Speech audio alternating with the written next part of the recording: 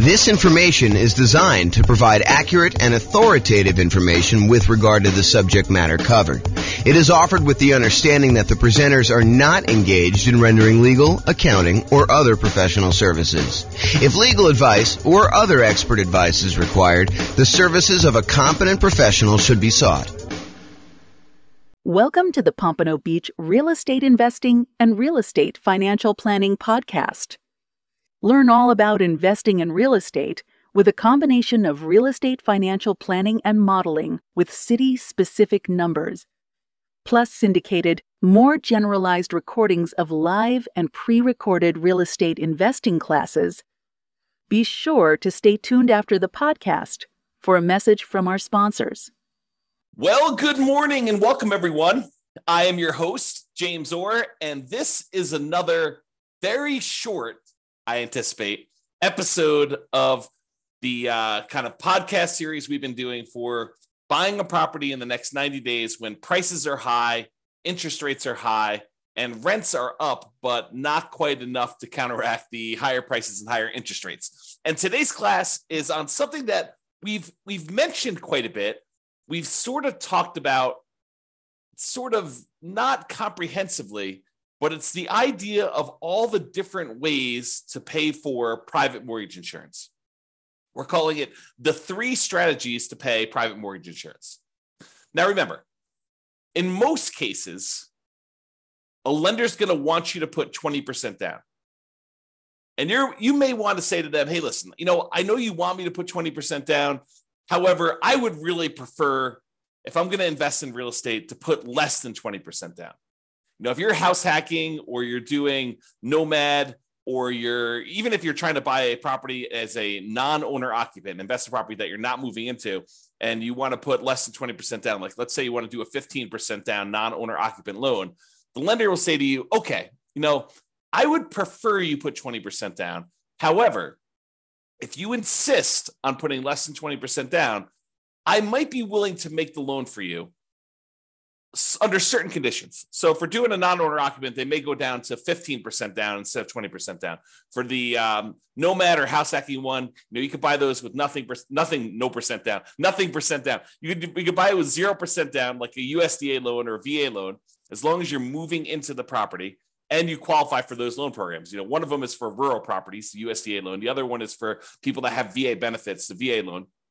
But you could also buy with 3.5% down, the FHA loan. And that's one of the easier loans to qualify for from a credit score perspective.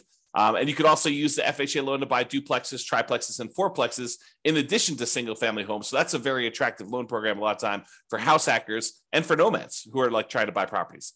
But then a lot of times you may want to buy these kind of like low down programs, like a 5% down conventional loan, or if you're buying your first property, maybe a 3% down conventional loan program. And from time to time, they'll come out with different pro loan programs. Like for a while, there was a 1% down conventional loan program, which I don't think is available anymore as of the time of this recording, which is May 23rd, 2023.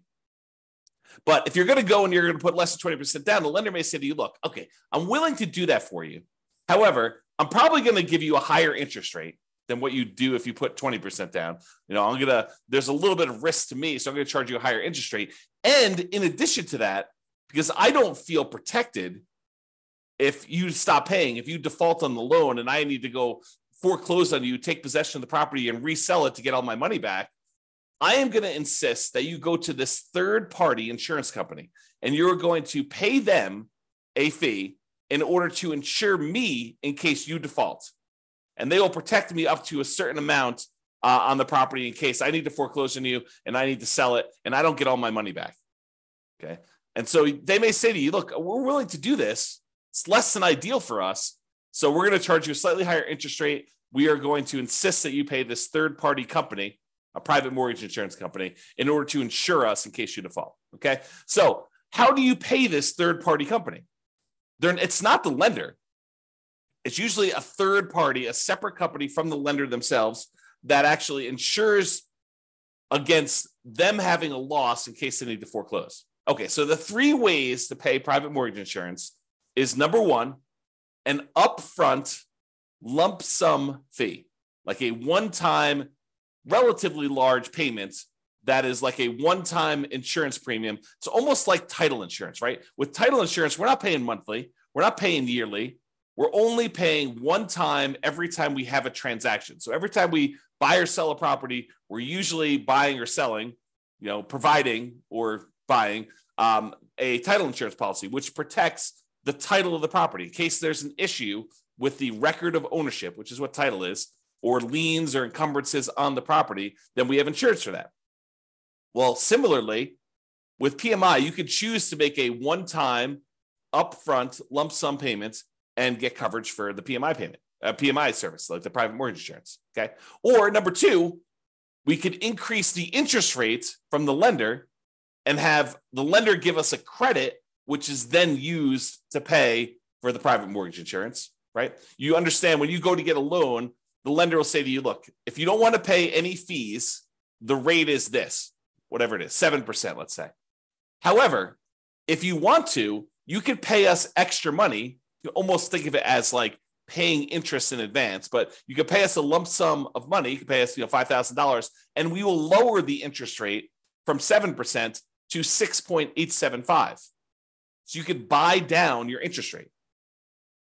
Or the lender says, look, if you don't pay anything, if you don't want to pay any points in order to change the rate is 7%.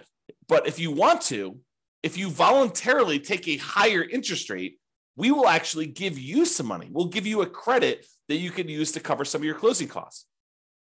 And so the lender says, look, if you voluntarily take 7.125, we will pay you $4,000.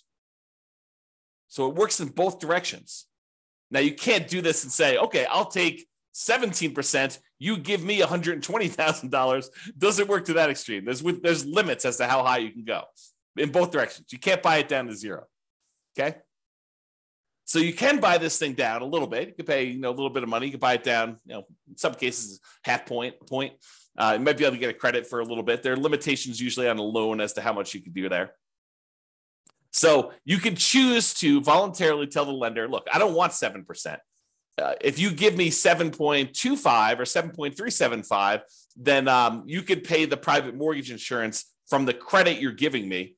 And so it's sort of like a, in quotes, lender paid private mortgage insurance because the lender is paying it for you and they're baking it into the rate. They're baking it into the mortgage interest rate, right? You're voluntarily taking a higher interest rate in exchange for not having to pay PMI. Another way of thinking about it. Okay. Or the third way is you could pay a monthly private mortgage insurance premium to the private mortgage insurance company via your escrow, and that could cover you for your insurance. Now, and sometimes there are combinations of these. You may have an upfront premium and a monthly premium. For example, with FHA loans, there's an upfront mortgage insurance premium and a monthly mortgage insurance premium. Okay. Now let's look at each one of these to kind of go through a little detail. And we're going to talk about the pros and cons of each because there are some significant advantages to doing one way or another. And depending on what you're trying to accomplish and what your plans are with the property, you may want to do one versus another. Okay. So let's talk about that upfront lump sum PMI fee where you just pay one big chunk all at once, one time when you acquire the property. So you pay that one-time upfront lump sum payment for private mortgage insurance instead of paying it monthly. So what are some of the benefits of doing it that way? Well, number one is you don't have to worry about the loan to value of the property and when private mortgage insurance drops off. So with the other payments, the other types of private mortgage insurance options, like the monthly one, in some cases, FHA being an exception, where FHA, depending on how much you put down, doesn't go away ever. But with conventional financing, when you decide to pay a monthly private mortgage insurance payment, after a certain point, when the property value gets to the point where your loan balance is less than 80% of the value of the property, when you get to an 80% loan to value, in other words, then you can request to have that private mortgage insurance removed and you no longer have to pay the monthly fee. Well, if you choose to do the upfront lump sum payment, you don't have to worry about all that. Well, is my property value high enough? Is my loan paid down enough? Am I really at 80% loan to value? You don't have to worry about any of that stuff. And in a lot of cases, when you go to do the monthly one and you think you're getting close to that 80% loan to value, sometimes they'll say, okay, you're relatively close. Why don't you pay for an appraisal? $800, $600, $1,000, depending on when you get it, who's doing it, all that other stuff. But it might cost you, I don't know, somewhere between $500 and $1,000 probably in order to have an appraisal done to prove to the lender that you are at that 80% loan to value to request to have that monthly PMI removed. Well, if you do the upfront lump sum PMI payment, you don't have to worry about the appraisal. So you can almost subtract off whatever it is, $500 to $1,000 off the cost of the PMI payment, because you'd probably have to pay that in order to have it removed if you're thinking about doing it aggressively.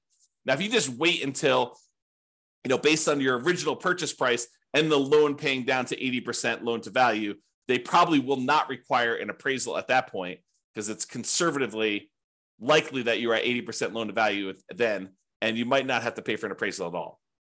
Okay, but talk to your lender to get the details of your specific loan and your situation and what they're going to require. Okay, so you don't have to worry about that loan to value and when the PMI is going to drop off because you just paid it all up front, so there's nothing for it to drop off. It basically is in existence already. You paid a one-time upfront lump sum payment. You don't have to worry about anything monthly.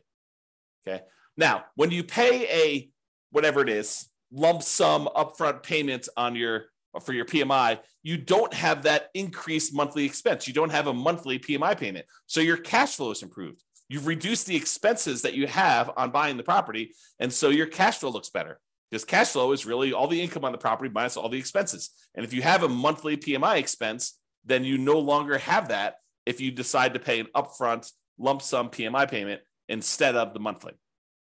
So if we know how much we're saving each month by not having to make a monthly PMI payment, and we know approximately how long that will last for, if we estimate, property values are going up around this, and that's a reasonable number to expect into the future, and my loan is paying down this amount in the first year, this amount in the second year, and we can look at in the future and figure out when we would get to that 80% loan to value.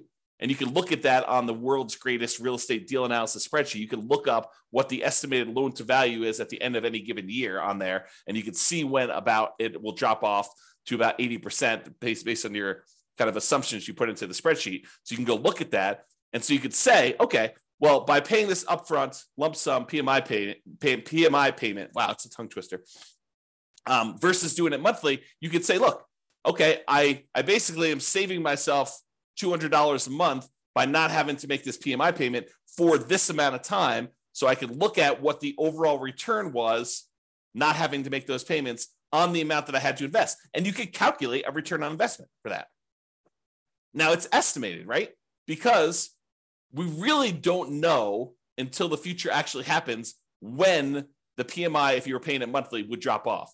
It's possible property values go up a lot faster than we estimated, and it could come off sooner.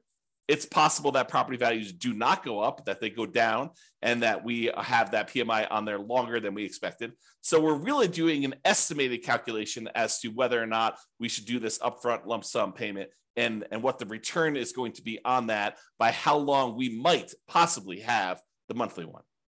Okay. And it might be, when you're thinking about this, you calculate your return on investment for doing the upfront lump sum one, and based on not having to make those monthly payments, it might be better from a return on investment or cash flow perspective by taking the same money and instead using it for additional down payments and or buying down your interest rate.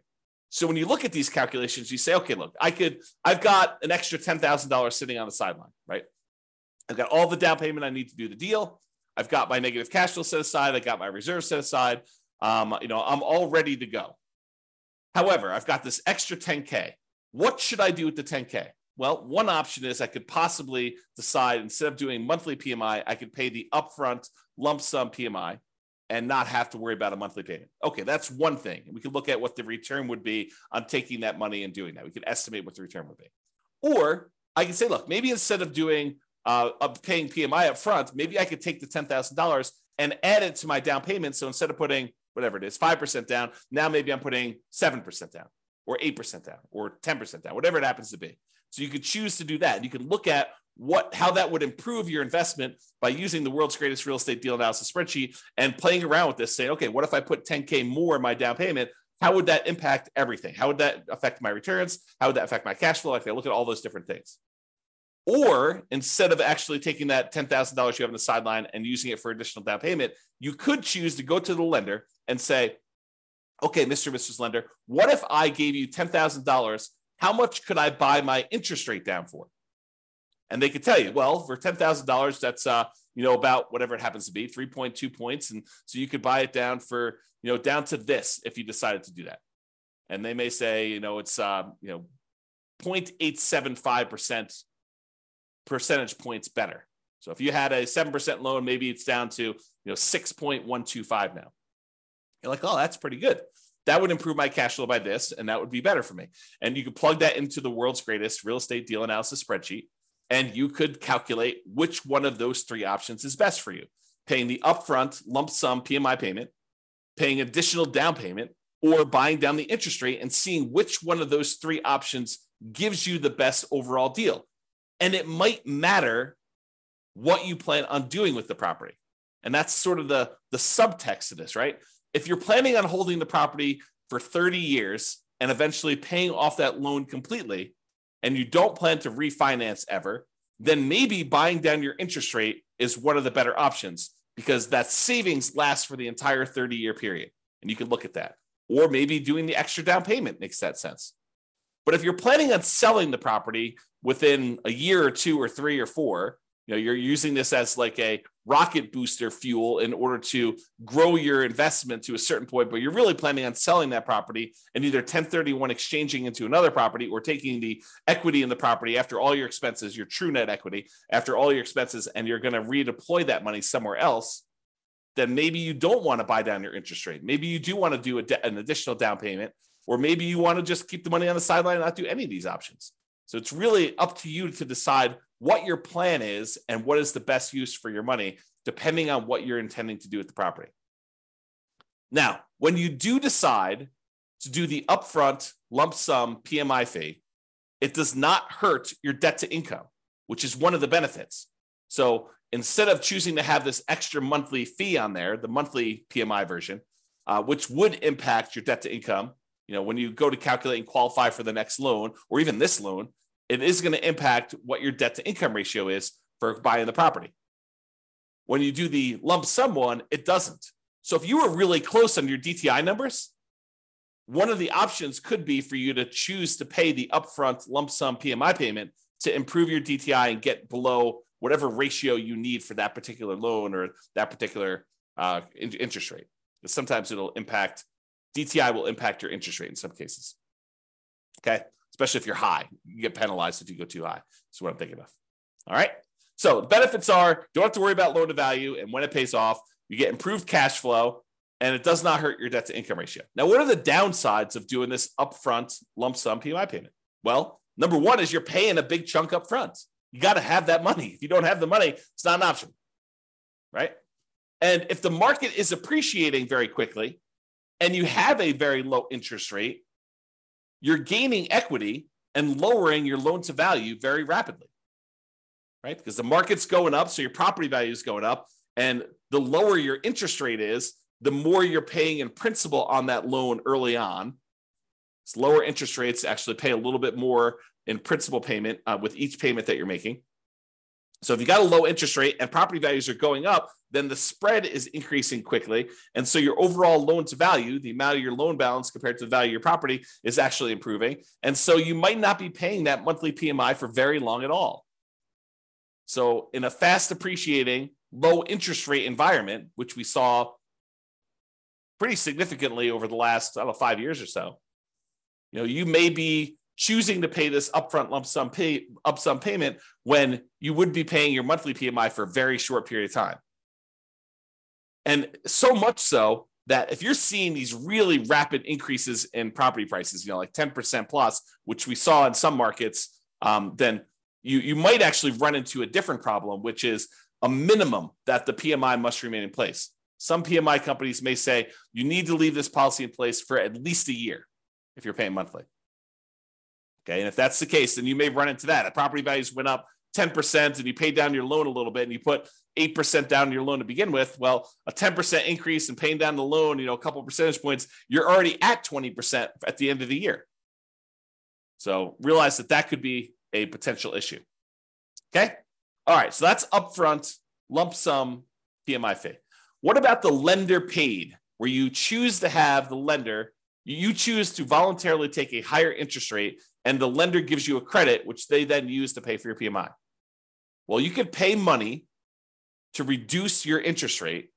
You could also use it the other way, where you get a credit for voluntarily taking a higher rate.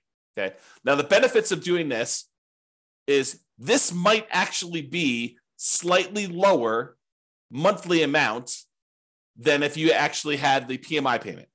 When you get both payments, they may say, look, your total payment, principal, interest, taxes, PMI, everything rolled into one is $2,000 a month if you decide to pay the PMI. However, if you decide to increase your interest rate, maybe your payment is $1,975. So it's $25 a month cheaper, as just an example, if you decide to take the higher interest rate.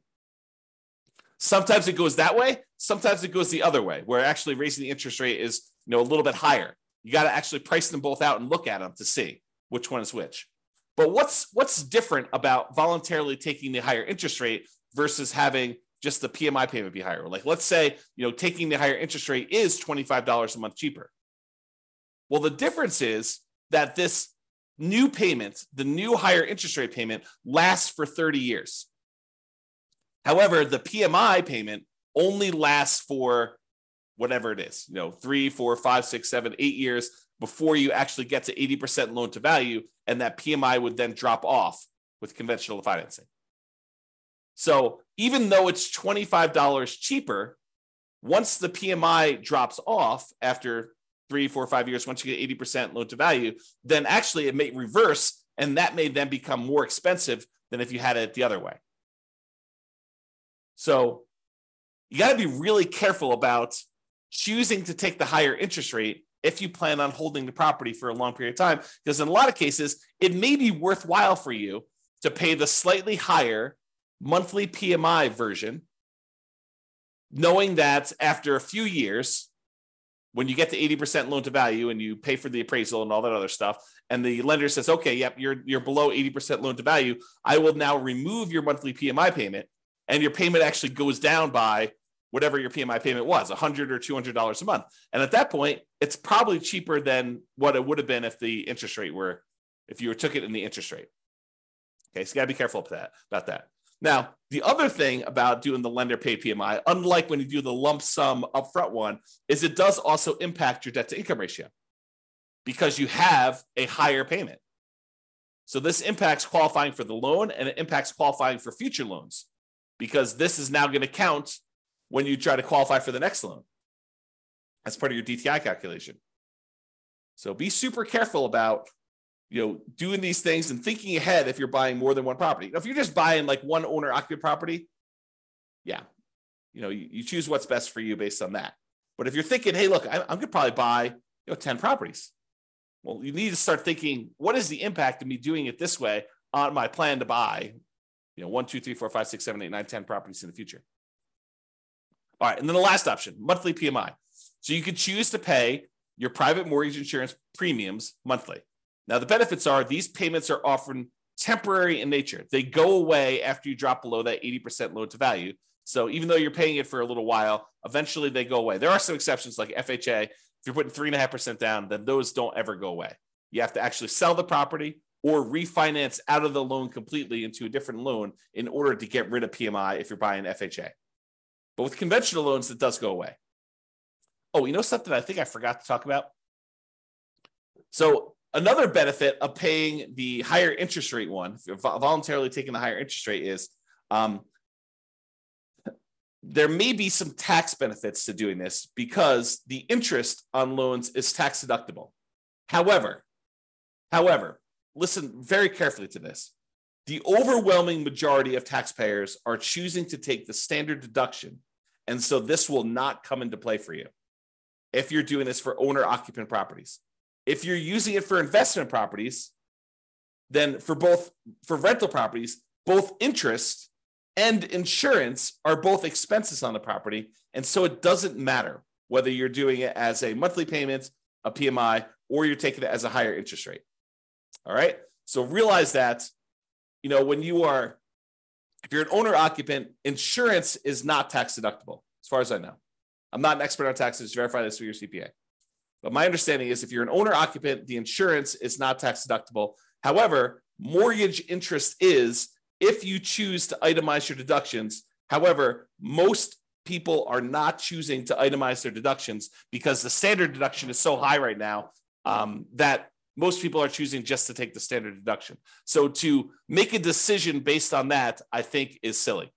You don't want to, what is the saying? The dog wagging the tail wagging the dog. You don't make decisions for tax savings, right? You make decisions and then you look at the tax kind of implications of that and you see if you could live with those. But it's not like you're optimizing. You're not choosing your investments based just on taxation. All right, so think that through. Okay. All right. So back to the monthly PMI one. So the benefits are these payments are often temporary in nature. They go away after you drop below 80% loan to value. The downsides of doing monthly PMI is these can hurt cash flow. Unlike when you do the lump sum upfront payment, when you do monthly, it actually impacts your cash flow. And it impacts cash flow early on, especially when it is harder than ever to generate cash flow, right? Cash flow tends to improve the longer you hold a property. The longer you own a property, that payment, the principal and interest part of payment is fixed, even though taxes and insurance and other things are going up over time. Rents are also tending to go up over time. And so the longer you tend to own a property, the better the cash flow on the property tends to be. So it's usually hardest earliest on when you first buy a property. And so that's when you have this monthly PMI payment, which is when it's hardest to get cash flow. And that's when it hurts the most. So that's the trick. Another downside is it does also impact that debt to income ratio when you're qualifying for your loan, and especially when you're qualifying for your next loans, at least until it drops off. So when we think about comparing monthly PMI to taking the higher interest rate, at least the monthly PMI option, except for FHA loans, is going to drop off after some point. And then that DTI will be improved and it won't impact you anymore. But if you do the higher interest rate, that lasts for 30 years or until you pay off the loan. So that's harder. All right. So in conclusion, lenders prefer you to put 20% down. If you insist on putting less than 20% down, they may opt to make you pay they may opt to make the loan, but might require you to purchase third-party insurance to protect them in case you default. This third-party insurance is called private mortgage insurance. It protects the lender against you defaulting. You pay for it to protect the lender because they would rather you put 20% down. You are insisting on putting less than 20% down. They're saying, okay, you twisted my arm. I will make you the loan. However, you need to actually protect me in case you default. Now, when you get your loan, you can often choose which way you prefer to address putting less than 20% down and paying PMI. You could do this upfront lump sum payments. You could choose to voluntarily take a higher interest rate to get a credit to have the lender pay for PMI, or you could choose to pay the PMI payments monthly. And each has its own pros and cons, which we've discussed. And really, it depends on what you plan on doing with the property as to which you should do. And a good lender, and to a lesser degree, less likely, a good real estate agent should be able to talk to you about pros and cons and how this might work for you. Okay? And which choice you should make based on your plan. All right, so that's all I got for you. Hopefully you enjoyed this class. Now you've got a full understanding of the three different options for paying PMI and how this all works. Have a great day, everybody. Bye-bye for now. With home prices up, mortgage interest rates up, and rents up, but not quite enough to counteract the higher prices and interest rates. Cash flow on rental properties is harder than ever. Book a call with the Real Estate Financial Planner to apply our proprietary 88 strategies to improve cash flow on your rentals. See the show notes for a link to schedule your call and improve your cash flow today. If you're a real estate agent, lender, or professional in Pompano Beach that wants to help our real estate investor listeners, consider reaching out to learn about collaboration opportunities with this podcast.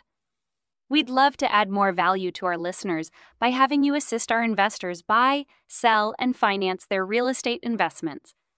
See the show notes to schedule a call to discuss collaboration opportunities.